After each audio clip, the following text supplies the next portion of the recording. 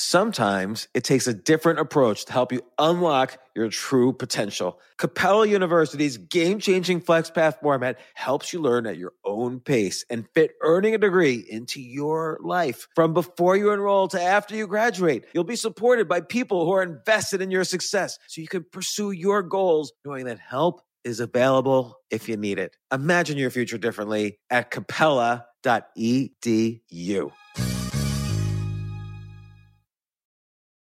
This episode is brought to you by AARP. 10 years from today, Lisa Schneider will trade in her office job to become the leader of a pack of dogs.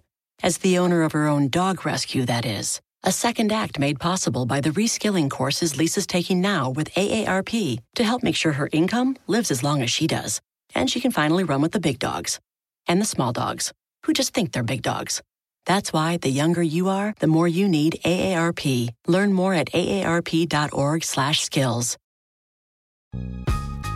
This isn't your average business podcast, and he's not your average host. This is the James Altucher Show on the Stansberry Radio Network.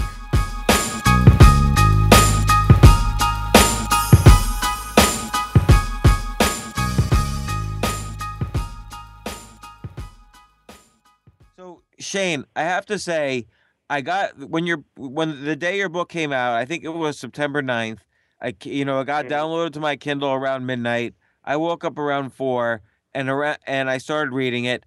And by 6 a.m., I was already writing you and asking if you could come onto my podcast because I was so impressed by your book. Your book's called Smartcuts. It's Shane Snow that I'm talking to right now. You're the chief content officer at Contently. But I really want to talk about your book, Smartcuts. Is that okay with you? Well, I'm really flattered. Yeah, absolutely. I'm very flattered, and thank you.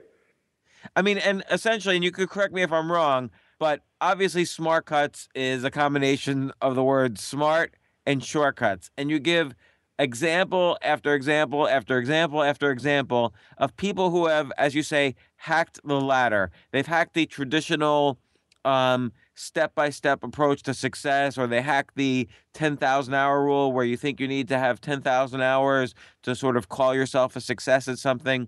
And you gave a really interesting example towards the beginning, which, while it doesn't seem to be related to entrepreneurship, it's kind of a fascinating fact, and it is related. So you pointed out how the average starting age of a president is younger than the average starting age of a senator, which seems unobvious because it sort of seems on the road to president, you need to be like a mayor, a congressman, a senator, then a president. But you sort of showed that Exactly. Presidents kind of hack the system a little bit and skip that ladder. Yeah, well, the thing that I explore throughout the whole book is this idea of, there's lots of books that will tell you about how success was achieved. I was interested in rapid success. How did the people who beat the expectations so dramatically or who make breakthroughs or change the game, how do they do it?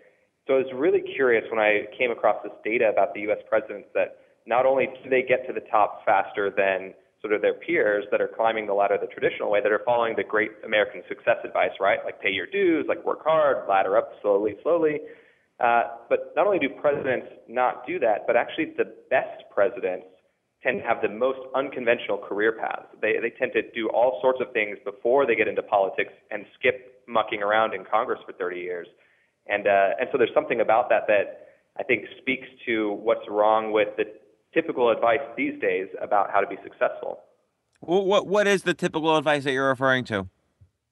Well, there's lots of things that you hear, right? Like your college counselor tells you, and this is kind of what I try to explore throughout the book. Your college advisor, your high school counselor will tell you you need to get a job, get an entry-level place, and then work your way up slowly. Pay your dues, get experience. Every job application, one of the first things is X years of experience. You need to spend time doing this for so long before you can get to X point. Kind of that paying dues mentality. There's others, that I explore, like it's not what you know, it's who you know, and in some cases of very massive success, that's not true at all. But with the presidents, it really is this conventional idea of you start as a state senator, become a congressman, become a senator, then majority leader, then vice president, then president. It's the House of Cards thing, like you in a Machiavellian way work your way up the ladder. And that's what they tell you to do, in any career, whether it's, for me as a journalist, get a job as a fact checker and eventually after 20 years become, the columnist, or, inside of a company if you want to be a CEO. What you see is the ones who get there the youngest and the fastest tend to circumvent that in some way. Yeah, I mean, look, probably Barack Obama is a great example. Like, he was a state senator and then suddenly he was president. Right. Yeah. And he's an interesting case because I think, history will, a few years from now, like the verdict will really be out on him. But when you look at other young presidents, you see this similar pattern. But one of the interesting things is some of the oldest presidents we've had actually have very little political experience too, and were ranked very well. So the ones who skew the average age, that starting age of president is 55, the starting age of a senator is 57.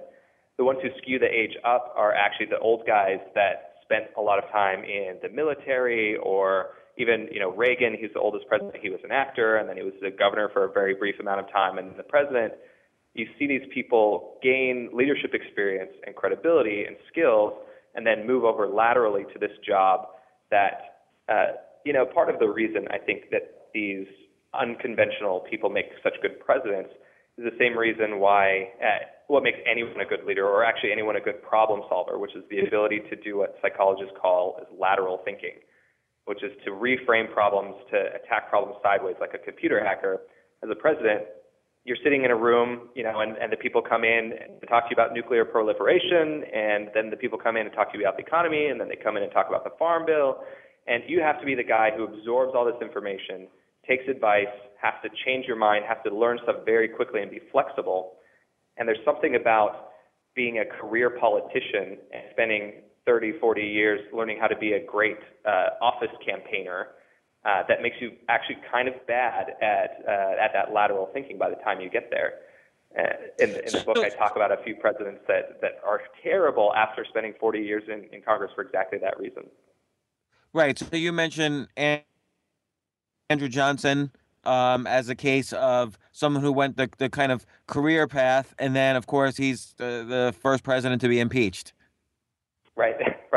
He was a disaster, and it was because he got there and he said, "I earned this. I paid my dues. I have the experience, so we're going to do it my way." Well, it turns out innovation doesn't happen when you say that, and whether it's in business or in politics, progress doesn't happen if you stay stuck on sort of one way of thinking, which ends up being the reason that's the first chapter. Is that ends up being the theme of the book. Is that anytime you have rapid success or breakthroughs, it's because someone has broken the rules or changed the assumptions or changed the conventions of what everyone else is doing. Well, I want to skip back and forth to several different examples in the book. You talk about one of my favorite YouTubers, Michelle Phan. She has over 6 million YouTube subscribers. Her makeup company now, because of her YouTube channel, is probably valued at around 30 or 40 million. I have no idea. But she's huge. And you talk about her success. She started making YouTube videos at the age of 16. What was her lateral thinking? What happened there? So the thing I was exploring in that chapter is the myth of overnight success, and also the idea that momentum in business or in anything really is more powerful predictor of success than sort of absolute success. Basically, you make bets on the fast risers more than you make bets on the people who are already at the top. And so Michelle's story is really interesting because in the same month, she had a viral YouTube hit, which is, everyone's sort of dream if they're in the video world, and, every business and ad company is saying, like, let's make something viral. So she had that happen to her. Lightning struck. In the same month, and just to be specific, she made a makeup tutorial for how you can look like Lady Gaga, I think, in the video Bad Romance. Exactly. Yeah. So it was brilliant timing for her because that video was blowing up. So she made this makeup video and it's good. It's real good. In the same month, the double rainbow guy. So this is an example also of like newsjacking. So she took like someone who was already popular and did something on top of that. And even though you don't use this example, you talk about platforms in another chapter. She kind of piggybacked off of the Lady Gaga platform that Lady Gaga had already built. Oh yeah, and by the time I ended the book, I realized that I'd referenced Lady Gaga in some side web like 10 times, which I think there's a lesson there. Well, Lady Gaga is someone who hacked the system, but we can talk about her later. But I want to hear about Michelle Phan too. So Michelle she's very smart, but she grew up very poor, and her hero was Bob Ross, and the the painter, and she wanted to become a makeup tutorialist in the style of Bob Ross. So she started making these videos for her friends. She posted them on YouTube. Then she had this viral hit with the Lady Gaga video. And in the chapter, I compare her to the double rainbow guy who had his viral hit where he, cries about these two rainbows in his backyard. And that thing blew up and went everywhere at the same time. They both have over 30 million views to these YouTube videos in the same month, very different videos. And I look at what happens to him, the double rainbow guy, and what happens to Michelle. The double rainbow guy basically ends up trying to recreate the magic of his double rainbow moment, posts 1,300 more videos of him sort of marveling at ducks and swimming in water holes, and it's just not that funny, and he doesn't capture that again. He tries really hard to do what most one-hit wonders do, which is sort of recapture that same exact moment. And Michelle, as you said, she parlayed her viral success into a very successful YouTube channel. She has over 1 billion views now, I think, and a business that has hundreds of thousands of paid subscribers, and a makeup line, and a production company, and she's on her way to becoming the next Elizabeth Arden or Martha Stewart, and she's a very smart businesswoman. So what she did. But by the way, can I ask? And you don't mention this in the book, but did she started college? But did she get a college degree? I don't think she finished. No, I don't think so. I don't think she did either. I actually applaud her for that. So I just was curious.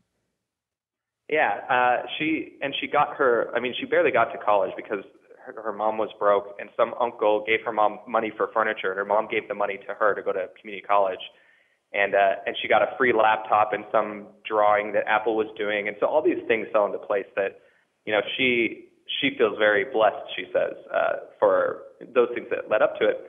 But what she did that the double rainbow guy didn't do, and that a lot of viral successes don't do, is she actually spent years and months crafting her craft and her content. So by the time she posted this Lady Gaga video, she actually had 53 other very good YouTube makeup tutorials that just very few people had seen.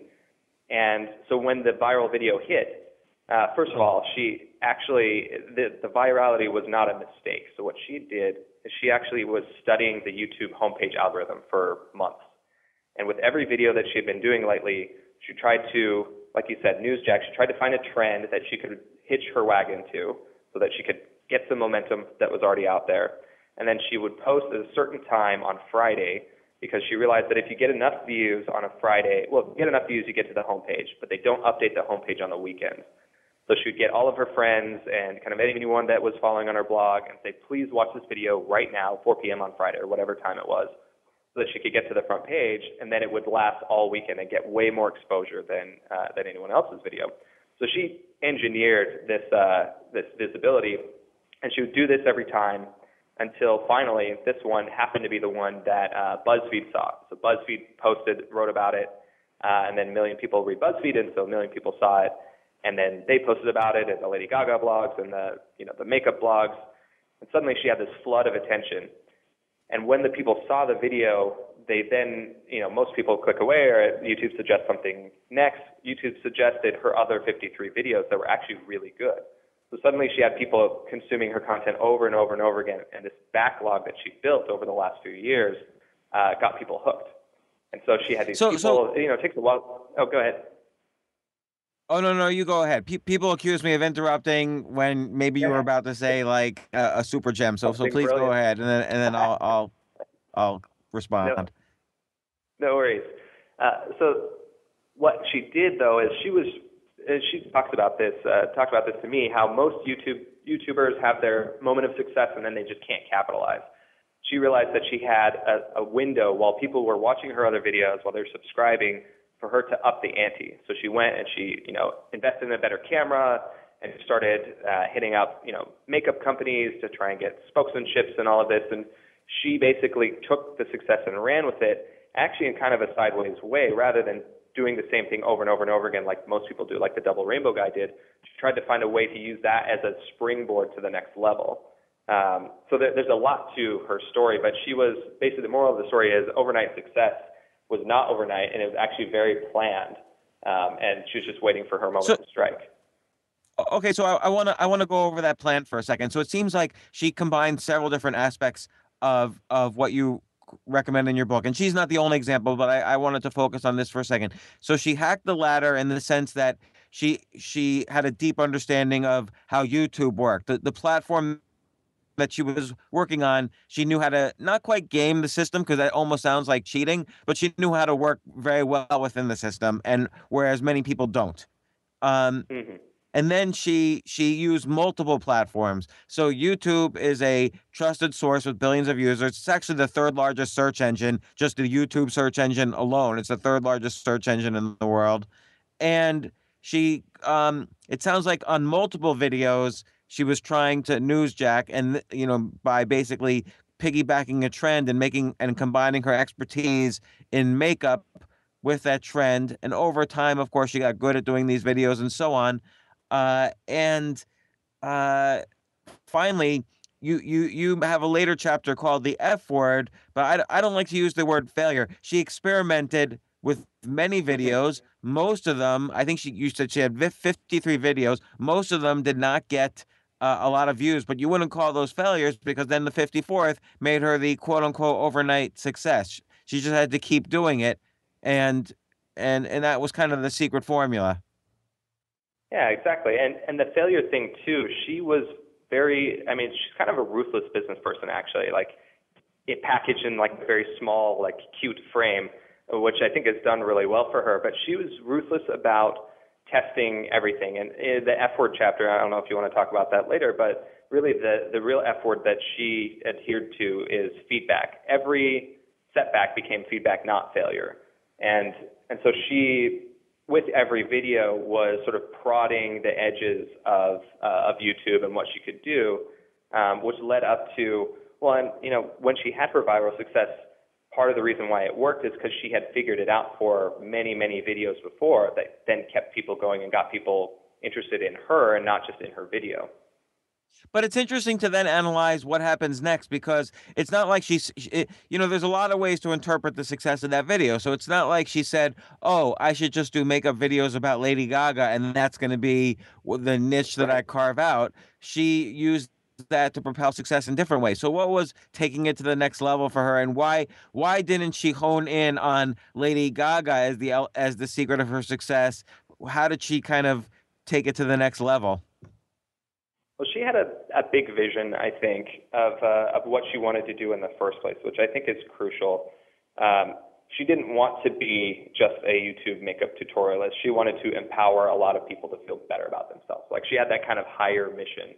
And so she saw the Lady Gaga thing, and she sees, makeup artistry as a vehicle to do that.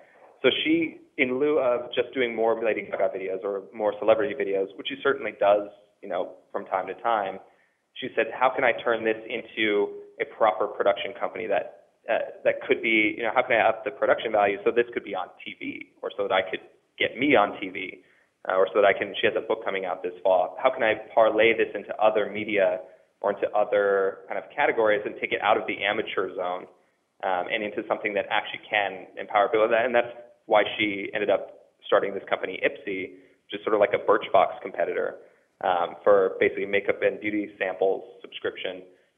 She started that as a way to, her mission is not to create, videos that make her ad money. Her mission is to help people feel better about themselves. And so she was looking at her next ladder up from that lens of, how can I take this thing and sort of step sideways to these other ways where I can accomplish this vision of mine. I think that's really important. Like, so she wasn't like overwhelmed by the success of this one video. She stuck within. She kept her larger vision, and you mentioned sort of 10x thinking in the book. Like, she had a way of looking at this one video as being part of a vision that was really 10 times bigger than this video. Like, she wanted to inspire people. She wanted to create a media company. She wanted to create a makeup line. And it sounds like she had that vision from the beginning. Yeah, absolutely. And I think that 10X thinking is one of since the book came out, it's one of the things that has been talked about the most and that I get the most feedback, when I give speeches about, is that there's something powerful about that I think is vastly overlooked. And when we set goals, right, we always talk about, we have this argument all the time, in my company, should we set a realistic goal that makes us feel good, or should we set an outrageous goal that stretches ourselves? There's something about setting the absolutely outrageous goal. The 10X thinking comes from Google X and their crazy projects. There's something about setting that on a number of academic levels does improve our chances of success and does help us get to that lateral thinking, but also gets us the kind of support that you need to and I guess the means to get through the setbacks and the failures, big and small, to get there. And I think that she doesn't articulate it like that in the way that, the Google X folks or Elon Musk or some of these other people do, but she definitely, I think that is a root cause to what's helped her accelerate versus kind of just build a nice YouTube channel. As an aside, you mentioned 10X thinking comes from Google X, which is run by Astro Teller. And I was just, which is, by the way, an incredible name, Astro Teller. But I was going, gosh, yeah. Oh, sorry, say that again? No, I was just saying, oh gosh, yeah, he has the best name. Well, it's funny because I was just looking through my emails, and I see on March 23rd, 2009, Astro Teller wrote me and wanted to meet me March 31st in New York City, and I never responded to him. I probably should have responded to him. This is why I'm not a Michelle Phan. I never like to meet people. It's funny. Why did he want to meet? That's what I'm curious about. Well, he went to the same graduate school as me. We went to graduate school around the same time, and he was a fan of my writing, so he wanted to meet. That's awesome. And then I just you never know. I just never responded. Maybe he wasn't a rocket scientist at that point, but it's funny. I get emails like that all the time. So I write a lot for a lot of places. I get emails like that all the time. And I try to respond, but sometimes I just can't. And I have wondered the same thing. Am I missing out? Because so many of my, greatest connections have come through the random meetings. But knowing which is a tough thing to do. No, it's true. Like literally, I've made, and I'm not trying to brag or anything, but I've made millions of dollars because of the emails I have responded to. So, but sometimes you get so many emails, you don't know what to respond to and what not to. Like if you, Shane Snow, were responding to every email, you wouldn't have any time to write. And your writing is what benefits, let's say, tens or hundreds of thousands of people, not responding to one person at a time. So it's hard to know what to respond to. Yeah, at the same time, I used to. I try, but I usually I'll try to respond and I'll decline politely the meeting and point them to something I've written. It's sort of my strategy. But you and I met because of an email that I sent you. Obviously, I've been reading your stuff for a while, and I sent you this email. But actually, I'm curious. Like, what was it about that made you interested in this? I could be so well, and this is related to another chapter in your book. Is we know a lot of super connectors in common. Yeah. So for instance, and he's been on this podcast. I'm assuming you know Ryan Holiday. Oh yeah, Ryan. Yeah, endorsed the book, I think he might have even introduced us initially. Although I'm not sure. Yeah, maybe. I don't remember now. He may have. Yeah. Well, I think one of the things that I try to do so I've been on the other side, right? As a writer, right? You're always emailing people, pestering them to talk to you, and the best strategy and I talk about this in the Super Connector chapter. There's the classic advice on networking, which is be bold, find the people that you need to get to. It's not what you know, it's who you know, and make a good elevator pitch and impress the pants off them, right? That's kind of like what they teach you to do. I took this one networking class in undergrad that was exactly, they said, make a list of people, call them up and ask them if they'll be in your network. And that's so sort of needy, right? The better strategy that you see throughout the history of, in that chapter, I talk about the history of radio and some other kind of like broadcast. But what you see, the people who are the best at making human connections work for them are the ones that go the other way, where they offer to give. They look for a place where they can provide value rather than asking for value. So, for me, usually how that works is I would love to be, Lifehacker, for example, I wanted them to write about my book.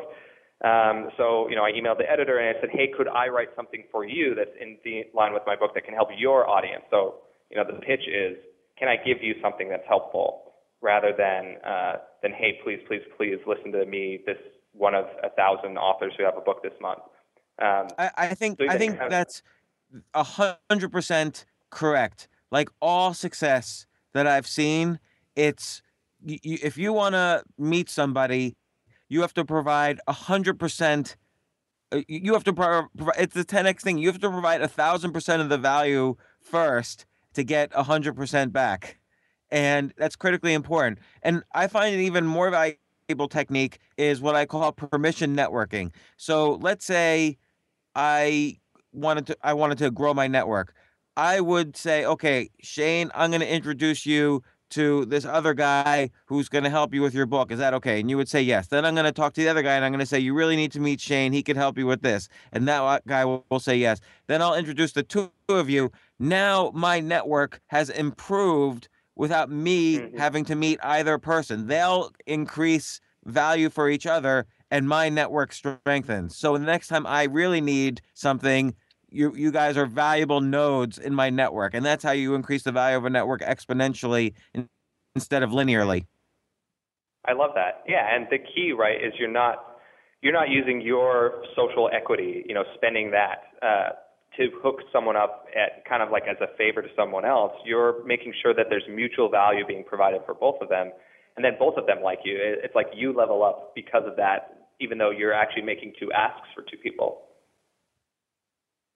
Right, and the danger that where you burn social equity is if you just introduce the two people without confirming it with either side, because then it's sort of like you've outsourced the difficulty of meeting to them instead of you doing anything. And they might not want to, or you might be too busy, or it might not be good for you. And now it's like, oh, but James just introduced. I've got to respond somehow, or else I'll lose. Like I've just given you the responsibility. I've just given you the opportunity to lose social equity, and that in turn makes me lose social equity. Yeah, it's a bummer. I mean, even just so I just started this column with Fast Company, and last week I wrote about kind of following up on the super connector idea. I wrote about 15 people that have different sort of strategies for super connecting, and everything like the kooky Venn diagram that we ran with the piece basically is the overlap of connections and generosity. And a generous person does not make more work for someone else.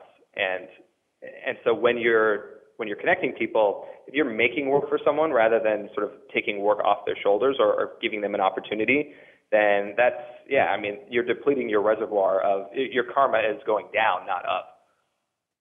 Right. It's funny how important this term from Hinduism is to entrepreneurial success. Karma. Yeah. I was going to say, what term? Oh, yeah. So tell me another business story. Let's talk about Andrew Mason. And so Andrew Mason was the CEO and founder of Groupon. And whatever anybody thinks of Groupon, and a lot of Wall Street analysts always put it down. Andrew Mason is no longer the CEO. The whole kind of rise and fall of Groupon. But people forget Groupon was the fastest growing revenues company in history. I mean, they went up to like billions in revenues in like 2 years. So how did they hack the system to grow so fast? Yeah, so I got kind of slammed in a review with the LA Times on this subject recently, which made me smile because in the beginning of my book, I just throw out there that it took Rockefeller 25 years to make $1 billion, and then it took Bill Gates 12 years, and it took the Yahoo guys 3 years, and then it took Andrew Mason 2. And some of that's inflation, but not all of it. And when you look at the way technology is accelerating and communication is accelerating, those two things are making it so that people can build businesses, follow their dreams, make change, and in many cases get rich faster than before. And Mason and Groupon are kind of the superlative example because they are the fastest in history. So, part of the thing that I grapple with on that question is, Mason got sacked because he couldn't hang at that level, which I think is actually, it's a little bit unfair to discredit the fast growth of his company and what he did. And he had great mentors, too, that were helping him along the way. It's a little unfair to discredit him for that rise just because he couldn't manage this enormous, gigantic public company. Those are two different skill sets. But at the same time, Groupon kind of rode this wave. So there are a few factors. Groupon rode this wave of kind of the right timing in the market for a service like it.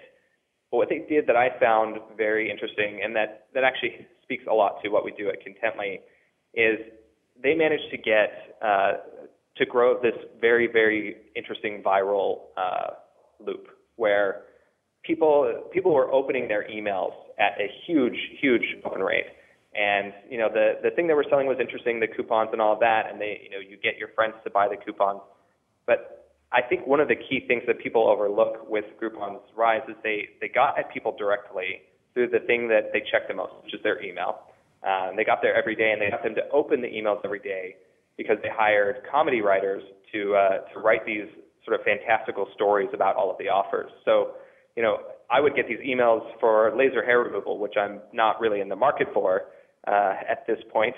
And I would open them anyway because I wanted to know what's the funny thing that they're going to write with this. How are they going to spin this time? What's the story?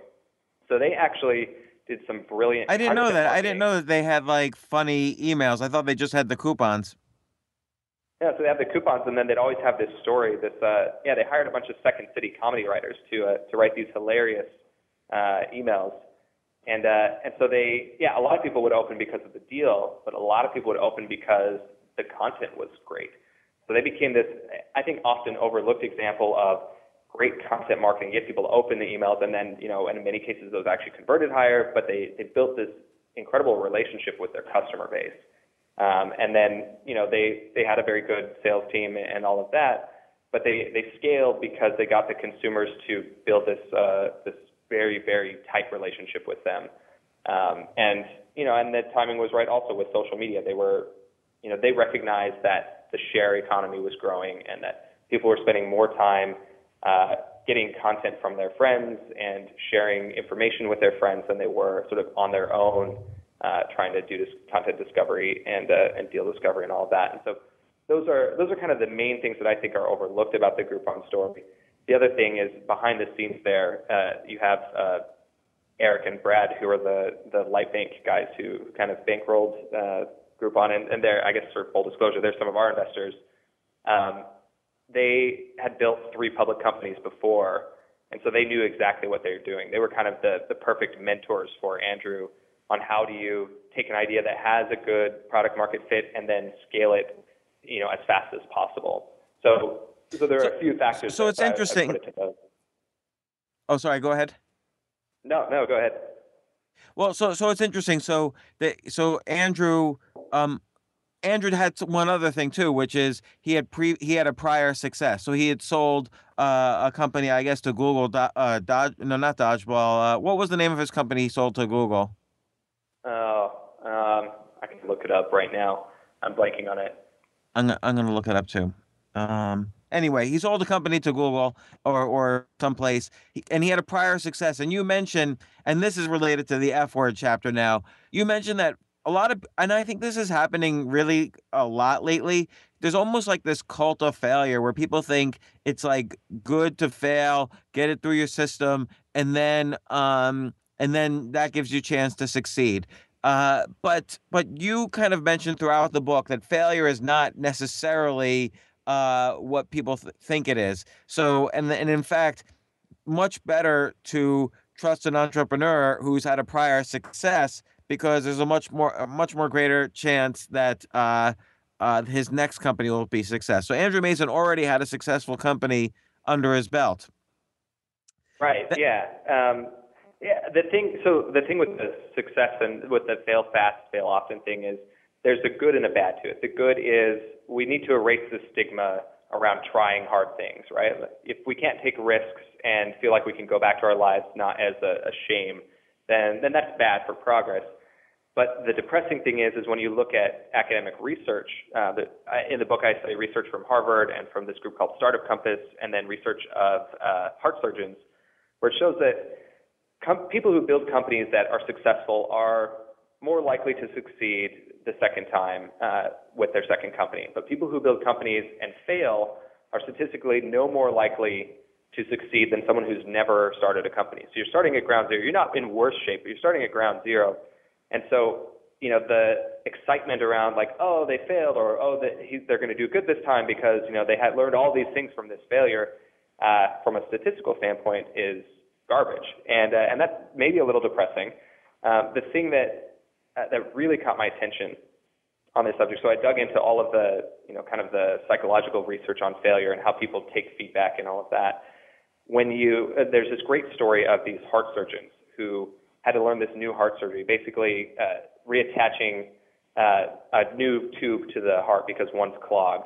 And it used to be that you had to stop people's hearts, and then you attach the tube, and then you restart the heart, and that's a really dangerous surgery. But they developed this new method where they could do it while the heart's still beating.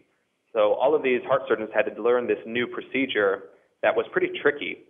So these scientists followed them around for 10 years and watched these heart surgeons as they learned to do this procedure. And they basically kept tabs on who failed and who succeeded and their rates and all of that. And what they found is that the surgeons that botched the surgery, fail fast, fail often is great unless it's heart surgery, in which case it sucks. So they'd watch surgeons who'd botched the heart surgery and the patient would die.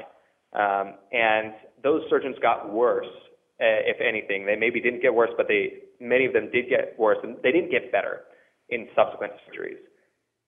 But the surgeons that did the heart surgery correctly, they got better, and they gradually improved, and their success rates went up, and their patients did much better.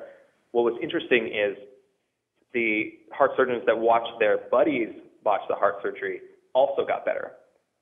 And so what this gets at is this interesting thing about human nature where when we fail, we tend to externalize the reasons for our failure. And I talk about some startup failures that do this in the book too. We tend to say, oh, it was bad luck, or it's bad timing, or the market conditions, or the patient was in bad shape, or it couldn't see, or the gray hairs that we hired wanted to do this with the company. And you tend to externalize the reasons for your failure because at the end of the day, you have to live with yourself and with that failure. So you explain your failures in a way that help you live with yourself more. Live with yourself better. So let's call it what it is. You blame others for your failures, but you take credit for your successes. That's what a loser does, basically. Exactly. You blame the referee, not your performance. But if you win, right, it's because I did this, and you analyze your performance, and this thing I did was great. But when you watch someone else fail, you tend to blame them. You tend to scrutinize more closely what it is that they did to screw up. So your buddy, the heart surgeon, fails. You're like, oh, well, he did this wrong, or like he was standing like this, and here are the factors. Actually, the flip side of that is when other people succeed, we tend to chalk it up to luck, to say, oh, they were lucky, or this happened to them, and boo-hoo for me. But it's this paradox of failure, and that's the reason why most people, when they have setbacks and when they have failures, don't actually learn from them as much as they say they will, or as we think we will, because we have a hard time taking a very good step back look at ourselves critically and what we did wrong, rather than sort of what else went wrong externally. Well, I'll add to that by saying, if you so given that this is a psychological phenomenon, if you overcome that, let's call that the sort of blame disease. If you overcome that, and you mentioned this with Michelle Phan, she would view her bad videos, or let's say less viewed videos, as opportunities to learn. So she didn't blame anybody like, oh, I have a bad camera, or I wasn't feeling well that day, or whatever. She wouldn't blame anybody. She would learn from her mistakes. And so I used to play a lot of competitive chess, and there's a saying, only the good players get lucky, because everyone else, all the bad players will say, oh, you just got lucky. It always just seemed to be the case that the great players were the ones who were getting lucky all the time. And the one thing about a great player in chess is they would analyze and learn from their own failures and made a real effort to do that. Oh yeah, I mean, there's a lot of research that made it into the end notes because it's so sort of dense and esoteric, but it didn't quite make it into the book. But there's, the research shows that negative feedback is more likely to be accepted and applied by someone, and that negative feedback that helps you improve, which is what you need to improve, if the person has strong self-confidence and emotional maturity. And so what you kind of need to do is build up that resistance to internalizing, taking the feedback internally, but not taking it personally. So one of the parts that I talk about in the book is how the Second City Comedy School pumps out great comedians, which is a very hard and sort of self-consciousness-inducing career. They pump out people like, Amy Poehler and Tina Fey and Seth Meyers very, very quickly. And they do it by creating this series of escalating environments where if you fail, it doesn't matter. If your joke flops, you're just getting that as notes on the joke and not on the joke maker. And so they have this very clever strategy of taking students and building their self-confidence and their emotional maturity so that when something bombs, it's okay. And actually, it's great because now they're excited to go back and make the joke work next time. Whereas you see a lot of comedians have a very hard time because it is a very personal thing. You get up on stage and people don't laugh at your jokes, you feel like shit. And so that chapter, the failure feedback chapter, is all about how do you create sandboxes where you feel like you're allowed to fail, but you're allowed to change the way you look at failure into seeing it more as feedback, so that when you're at an operating table or when you're landing an airplane on an aircraft carrier and there's no, failure is bad, or you have a business and failure is not going to help you next time, that you've set yourself up to learn rather than fail. I think this is probably the most important. I mean, there are a lot of important points in the book. Like, you give lots of different ways of hacking the ladder, but this is critically important.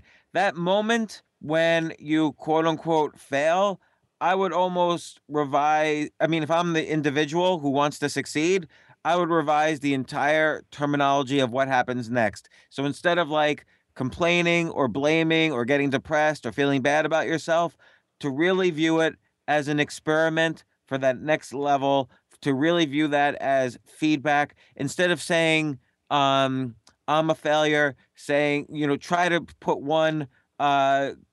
put distance between yourself and the actual thing that failed. So like, oh, my business failed, rather than saying I'm a failure. Or like in the Second City case, this particular act didn't work, instead of saying I'm not funny or I'm a failure as a comic. So I think it's important, like you say, to be psychologically healthy, but that takes practice. It's a muscle that takes practice.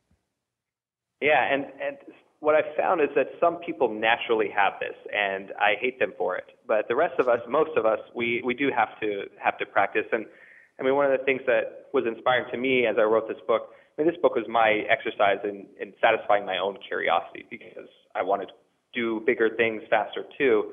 But the most inspiring thing to me was to see how some of these people who have managed to do this have changed from, kind of the rest of us, where we do take things very personally and we kind of believe the common advice, to people who do think very differently and who have that confidence to go after the massive things, and the maturity to take, the failure as simply feedback and as an opportunity to get excited again. Well, and I'm going to quote you specifically on the Second City thing, because I think every entrepreneur should, and everybody who wants to be successful at anything should do this. Second City manages to accomplish 3 things to accelerate its performers' growth. 1, it gives them rapid feedback. 2, it depersonalizes the feedback. And 3, it lowers the stakes and pressure, so students take risks that force them to improve. And I think this is the whole Thomas Edison thing. Like, he didn't fail 1,000 times to make a light bulb. He was experimenting, then getting feedback, then experimenting, then getting feedback, until finally he, got light out of a light bulb. Yeah, exactly. And one of my favorites is his contemporary Nikola Tesla. He burned his lab down. He was the quintessential lateral thinker, invented all sorts of things. I mean, that era was great because being a scientist meant that was going to happen. It was okay and it was almost like everyone knew that he's going to get to it. The light bulb, he and his lab, they knew, like, this is going to happen. We're going to change the world. They had this incredible optimism, And those setbacks didn't affect them. And people had a lot of faith in that time in that scientific progress. I feel like even now, though, I mean, you kind of are connecting the dots here in a really good way, which is that, I was going to ask you earlier, well, how does one do lateral thinking? And I think the answer you just gave is take out the vocabulary word failure and instead view everything as kind of like this feedback loop that you learn from, combined with some decent mentorship, either virtual or real, combined with sort of understanding in a very deep level the platform you're working on, like how Michelle Phan did with YouTube, how presidents understand, kind of the electoral college and the political system better than most of their competitors, and so on. Like, it's these things that give you the lateral thinking. So I know for myself, if I'm trying a business idea and it's very quickly not working, I think to myself, okay, well, how can I could either convert it into something that's working, or I sell it, or I give it to somebody so I improve my connection with them, or something. I'm always try to be in motion, correctly or incorrectly, because Right. sometimes you can stay at a business for 20 years and then suddenly it works, and that's the traditional route, and it also works. But I like to always be in motion. I think that's crucial. And when you look at all of the people that I profile in the book, none of them stick around in one spot for very long. And I think that's telling, right? That a lot of us do think that if we wait around, or we're loyal, or we pay dues, or we are patient, that patience is a virtue, they always say, right? Unless you're trying to change the world, in which case patience makes you slow. And so I think there's definitely something to that. One of the other chapters I talk about pattern recognition, and I do it through this couple of stories through pro surfers and electronic music artists. But at the best surfers in the world, they aren't, like, when you win a competition, you don't win because you have stronger muscles, or you've trained more, or you're somehow slightly more agile than your competitors. When you get to a certain level, the best surfers in the world win competitions because they show up to the beach early and they watch the waves for hours. And I think that's, as an entrepreneur, something that's overlooked. Like, everyone, we work hard, we stay up late, we do all the things, but I think spending time looking for patterns, watching the waves, and thinking, doing the mental work that no one can see for 3 times as long as everyone else is really, it's what makes for great surfers, but I think it's also what makes for great entrepreneurs and people that want to move faster and not be in one spot at any time. Yeah, it's interesting. I mean, look at yourself. You've been a journalist at multiple outlets. Like, it's no longer the case that you need to just rise up, from the copy desk at the New York Times up to columnist, up to maybe editor by the time you're 55 years old, or whatever. You write everywhere. It's kind of like a wall of sound approach. Like, every publication I look at, there's going to be a Shane Snow article, and then you started a company. Yeah, and I think it's all. I mean, part of it, honestly, I think is entrepreneurial ADD. But for me, it was easier. And when I started out as a journalist, I wanted to write for Wired magazine, and I pitched Wired. I've talked about this a lot, but I pitched Wired a feature story, and the editor was nice and said, "Come back in a few years when you have experience." And so I made it my quest to get into Wired. And over the next 6 months, I wrote, for the Next Web, and then I pitched Gizmodo, and then I pitched Mashable, and riding off of the credibility of these lower publications. For Mashable, I pitched Fast Company, and I had Fast Company in print, and then I went back to Wired, 6 months later, and I said, "Hey, I've written for all of these places. Look at all the credibility I've built up. Will you take a look at my story idea?" And Wired published my first story, and then I did the same thing to start writing print stories for Wired, and to get into the New Yorker and the Washington Post, and all of that. It was credibility to take one step sideways and to start a business in the journalism industry, in the content industry, and convince investors that, hey, I understand this industry, and I have all of these smart brands attached to my portfolio, you could say. And then using that, to get the book deal, honestly, it was all of those things. And, hey, I have a company that's growing quickly, and I'm talking about companies that are growing quickly. That was my sidestep into there. And, my agent recently was talking about, well, what are we going to do in TV next? And I think just not slowing down and not seeing it as a linear path, right? Like each of these are kind of side steps, Gizmodo to Mashable. Those are different companies that, you could rise directly through the ranks through, or you could be sort of the independent contractor or independent artist and have the flexibility to jump around and then actually ends up building more. I mean, it's weird to say, right, like out loud, but it ends up building a more impressive sort of profile or resume when you get somewhere even younger than you might have normally been when you get to that point. Well, and and this is related not only to the lateral thinking or moving, but also the concept that you call leverage. So once you write for Wired and Gizmodo, you can write the New Yorker and say, "Hey, I've written for Wired and Gizmodo. Now, here's 10 story ideas for you." And then once you have something in these three places, the New Yorker, Lifehacker, Wired, whatever, then you write the publisher and say, "Oh, I've written for all these places. They all have put the stamp of approval on my writing. So now I'm ready to write a book for you." And you leverage these things one after the other. Maybe you had to try 10 publishers. Maybe you had to try 30 magazines. I don't know. But I think it's that quickly, never resting on the laurels. Like, oh, now I'm in the New Yorker. I'm going to write for the New Yorker for the rest of my life. Always leveraging it into the next lateral move very quickly is very key. Yeah, and you see this in startups too. I mean, this is a reason why the smart startups will, you're small, no one knows you. You start selling to, to small customers. So we did this as a B2B startup. Start selling to small customers. We put their logos on our website, and no one has heard of the logos. We use that to go to the next tier up, slightly bigger or better customers. We say, look at these people who trust us. We sell those customers, and 1 out of 30 say yes or whatever it is. But then you put those logos on the website, and you go to the next level up, put those logos on the website until, within 8 months at Contently, we were dealing with Fortune 500 brands. As a startup under a year old, that's kind of impossible. But it's that same idea. You're borrowing the credibility from somewhere else, saying, I call it the Frank Sinatra thing, where, if you can make it there, you can make it anywhere. If you can make it in New York, you can make it, in LA. And that idea, you see that in a lot of startups. And this is something that I feel like I've stolen from other smart startups and journalists that have done this in that industry. But you can see this everywhere. Yeah, it's everywhere. It's everywhere where there's success.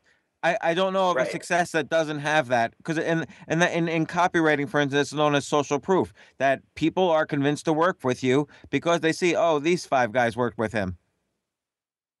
Yeah, and who are you going to choose if you're NASA? The company that's working with all of these other, aerospace companies that's 2 years old, or the company that's been in business for 50 years, but doesn't have all of that credibility or isn't rising that fast. You're actually more interested in this company that has come out of nowhere and gotten everyone in the world who's important to take a bet on them. That momentum is more impressive thing. Yeah, and you talk about the perception of momentum is more important than kind of the actual numbers. Like, I would rather, many people would rather deal with a company that's going from 0 to 50 million in revenues than a company that's been at 100 million in revenues forever. Right, exactly. Which, it's counterintuitive, but that's the way investors think. That's the reason the markets work the way they do. And I think that can be applied on a micro level to individual companies or individual things that you're trying to do, or even on a more macro scale. Right now, there's the big climate march on Sunday here in New York City. Now I'm wondering, I went to it and was looking at it under the lens of how are they going to keep this momentum going? So great, they have a 400,000 people turnout. How are they going to make the next thing appear like it's getting bigger and bigger? Because if they can do that, then they can get a lot of attention. But if they don't, then it's just another protest. And so I think that concept of momentum has a lot of legs in a lot of other sort of categories. So I want to go in a slightly different direction, which is the guy or woman in a cubicle who has been paying the dues, but sees that, look, the corporation I work for is not necessarily loyal to me. I have other interests and passions. I kind of would like to do what Shane is talking about. I have interests. I have other things. Because you talk a little bit about this in terms of the guy who started Ruby on Rails, the programming environment Ruby on Rails. And, he kind of hacked the system by saying, he says specifically, with 5% of the effort of somebody getting an A, I can get a C minus. So meaning he'll put in 1/20th of the effort and he'll still graduate school, but that gives him 95% extra free time. And I think this is a critically important thing to know for the person in the cubicle who feels stuck or trapped by an overwhelming need for their time, and they don't know how to get around that. Yeah, I think, one of the things that, one of the reasons the book isn't called Shortcuts is because shortcuts kind of by definition can be amoral, or they can have this like cutting corners feel to it. The thing about David Hansen in that chapter is he didn't take his 95% of free time and then go, smoke pot on the beach. He took that and he used it to build something that got him somewhere quicker. He used it to build a business. So for the person who's stuck, and I think I had this, this cubicle person in mind, and actually some people in my own life in mind when I wrote this, that all of us at some point reach this inevitable plateau if we're sort of going about life the way that we're conventionally told to. And most businesses reach that plateau after a few years. And so, for that person, I think there's a lot of choices there, right? I would say if it's the institution that is keeping you from progressing, then move somewhere else, right? Like quit. But there's this idea of kind of like the 4-hour work week, which I think everyone on the planet has read, of seeing how you can minimize what it takes to get the minimal results to sort of pass, and then use that extra time to work on the side project that interests you. The side project in the 4-hour work week might be traveling the world. The side project for someone who's stuck in an office might be a business they're working on. It might be, a job hunt. It might be, going out on their own. I mean, one of the things that's really interesting now is the freelance economy, where it's such a huge percentage of workers in America are contractors now. And that is a scary thing because you have to be an entrepreneur and you have to do your own taxes and all of that. But it's also a very liberating thing where you can build up your own work and kind of make your own way on the side of whatever you're doing until kind of the seesaw tips and you can survive on your own. I know a lot of people that have done this kind of idea. You feel like you're stuck. So you still do a good job, but don't, do the David Hansen thing so that you can write your book on the side, or so you can start building the company on the side. The other thing too is I think inside big companies don't want this advice spreading around. They don't want people to quit. They want to retain their talent. What big companies need to do is they need to set up their employees to have small wins that can motivate them and give them a sense of progress. And that creating that environment where employees can have small wins for progress and also the latitude to question things about the business or about their job or their industry, to ask the questions that lead to lateral thinking. I think that's crucially important. And when I say that, go ahead. Oh, no, I just think it's interesting that, part of that, though, is a mindset thing. So in order for an employee to succeed at a company, he has to be able to say we instead of them and me. So he has to, like when I worked at HBO, it was like, how can we be better as a company? Even though I was a low-level employee, I had to say, how can HBO be better, and almost internalize what HBO was as a company. And they did give me a chance to have many small wins, and I credit them for that. But I also did the hack the system approach, where I did the minimal amount of work and to achieve enough success to do well there, but also on the side, I completely started a company. For 18 months, I had a company on the side, and finally, when I think I had around 11 employees, I jumped ship and joined my own company full-time as CEO. That's great. Well, the common advice you get, right, is go the extra mile, put in the overtime, and hope someone recognizes it so you get a promotion. Well, it turns out that's the slow way. If you put in the sufficient amount of work and then go the extra mile sideways, work on the thing that you're not supposed to work on, maybe inside your company, work on the project that will sort of be, like all the stories of 3M, right? Like the Post-it note was invented by the guy in his side time.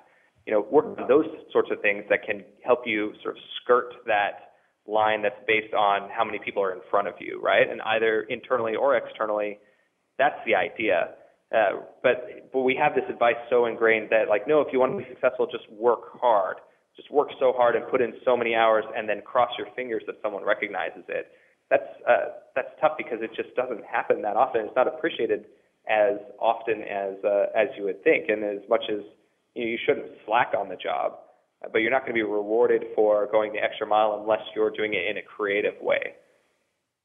So let's take like a random field, like we've talked about entrepreneurship, we've talked about book publishing a little bit.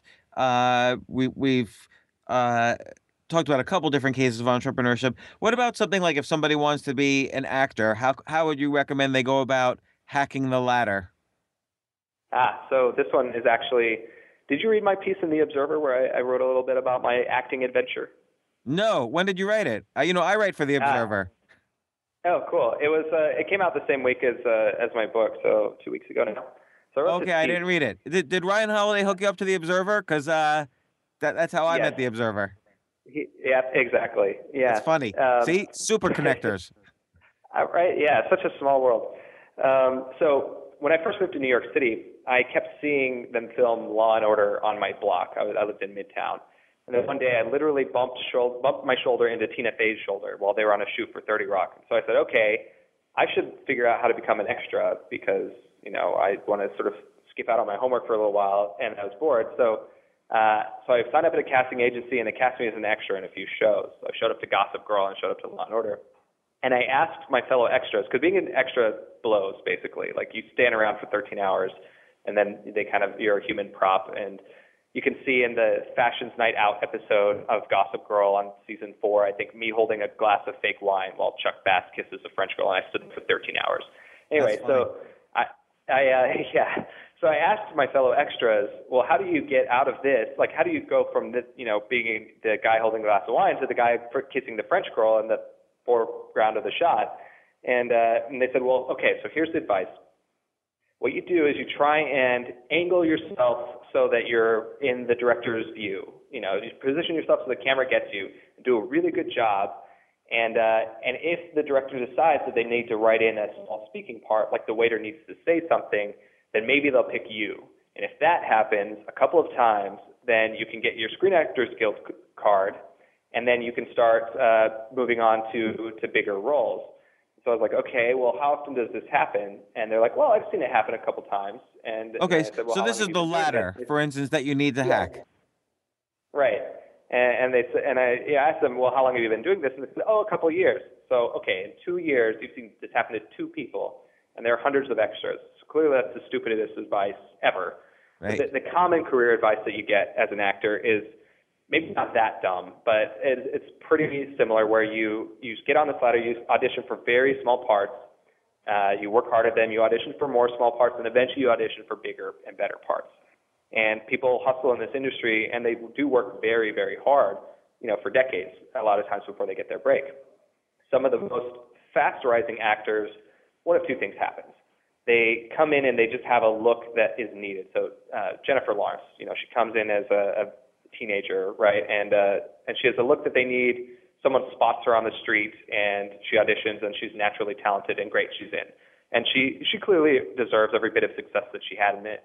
It would have been a shame if she'd have spent 20 years, doing this extra thing, trying to work her way up to big roles. So that's one way it happens, and a lot of people chalk that up to looks and luck and whatever. But there's some merit there. The other way it happens is the way that Zoe Saldana became an actor, which is she became a well-known ballerina. So she got very good at ballet, and then she auditioned for a role in a film that needed a ballerina. And you can't, me, the extra, I'm not going to get that role as the ballerina, but famous ballerina, or she wasn't even famous, but very good ballerina will. So she jumped over into acting after having not paid any of these dues. She did a great performance, and then suddenly she was making, award-winning films. The same thing happened, with The Rock. Love him or hate him, he was a pro wrestler, and then he came in to do these roles where they need the big muscular guy. And I love Fast and the Furious and all of those. So you see that kind of very similar to The Presidents in acting. You see someone gain skills in one industry and then cross over into the other and use those unique skills to provide some unique value to that industry that surpasses the value that everyone else who's sort of backed up in line doing the very same thing can provide, and it's just sort of waiting for luck. It's interesting because I sort of call that in one phrase is idea sex, where you have an idea in one area and an idea in another area, but you become a master of the intersection, and that's ultimately the key to a lot of success. I love that idea, Doug. So like Groupon is a great example where, they were really good at email marketing and then combined that with couponing, essentially, local couponing. Right. Yeah. And I think that pattern holds, right? You have the outsiders come in or you turn an industry inside out. I think that pattern holds almost anywhere you see a breakthrough. So there's so much valuable information. I really, your book and 0 to 1 by Peter Thiel remind me a lot of each other, where it's really well written, very smooth read. Like, it's not dense with a lot of hard to read research. You put that more in the notes and so on. You interweave a lot of stories, both personal and kind of, experiences of others. And you have a lot of just practical advice that people can follow. Plus, many of the ideas in your books a little similar. There's some overlap in the ideas between your book and 0 to 1 by Peter Thiel, like the 10x thinking and so on. So I enjoyed that part as well, and seeing two completely different approaches to it, though. So I was. Go ahead. Yeah, I was happy to. So I ended up getting to interview Peter for his book launch up here in New York on stage, and that was, I think, part of why they picked it. But I was tickled by, I read his book early, by how much his whole thing is that if we want to change the world, we have to think differently than we thought last time. And that's very much a theme of what I wrote. And I love that, if these ideas can tickle, and I did write a very different book. It's very much, narrative and sort of spans history. And his is very much focused on, on building a business from the VC angle. And I feel like I would love to see a movement towards more of this. Let's question, everything about the way business is done, so that we can make more progress, and not just in business but in society. I'm hoping that Peter's obviously had a lot more success under his belt than I have, but I'm hoping that we'll see more content like this come out. Well, but also you're much younger than him, and you leverage, to use your phrase, the success of the many people you write about, hence the more narrative writing in the book. Right. Yeah, it's true. So I highly recommend it. It's I'm trying to find the full title. I just know it as Smartcuts, but it's Smartcuts: How Hackers, Innovators, and Icons Accelerate Success. And I just kept seeing so many examples that I know of when you were describing the examples in the book. Like, I really agree with everything you say in this book. So it's by Shane Snow. Shane, thanks so much for coming on to my podcast. I really appreciate it. And I really recommend people get the book. In fact, pretty soon, I don't know if it'll be before or after this podcast comes out, but I'm going to do a big giveaway of my favorite books from the podcast, and this book's going to be included. So I really appreciate it. Thanks again. Hey, it's my pleasure, James. I really appreciate it, and thank you for having me. Thanks, Shane. For more from James, check out The James Altucher Show on the Stansberry Radio Network at stansberryradio.com and get yourself on the free insiders list today.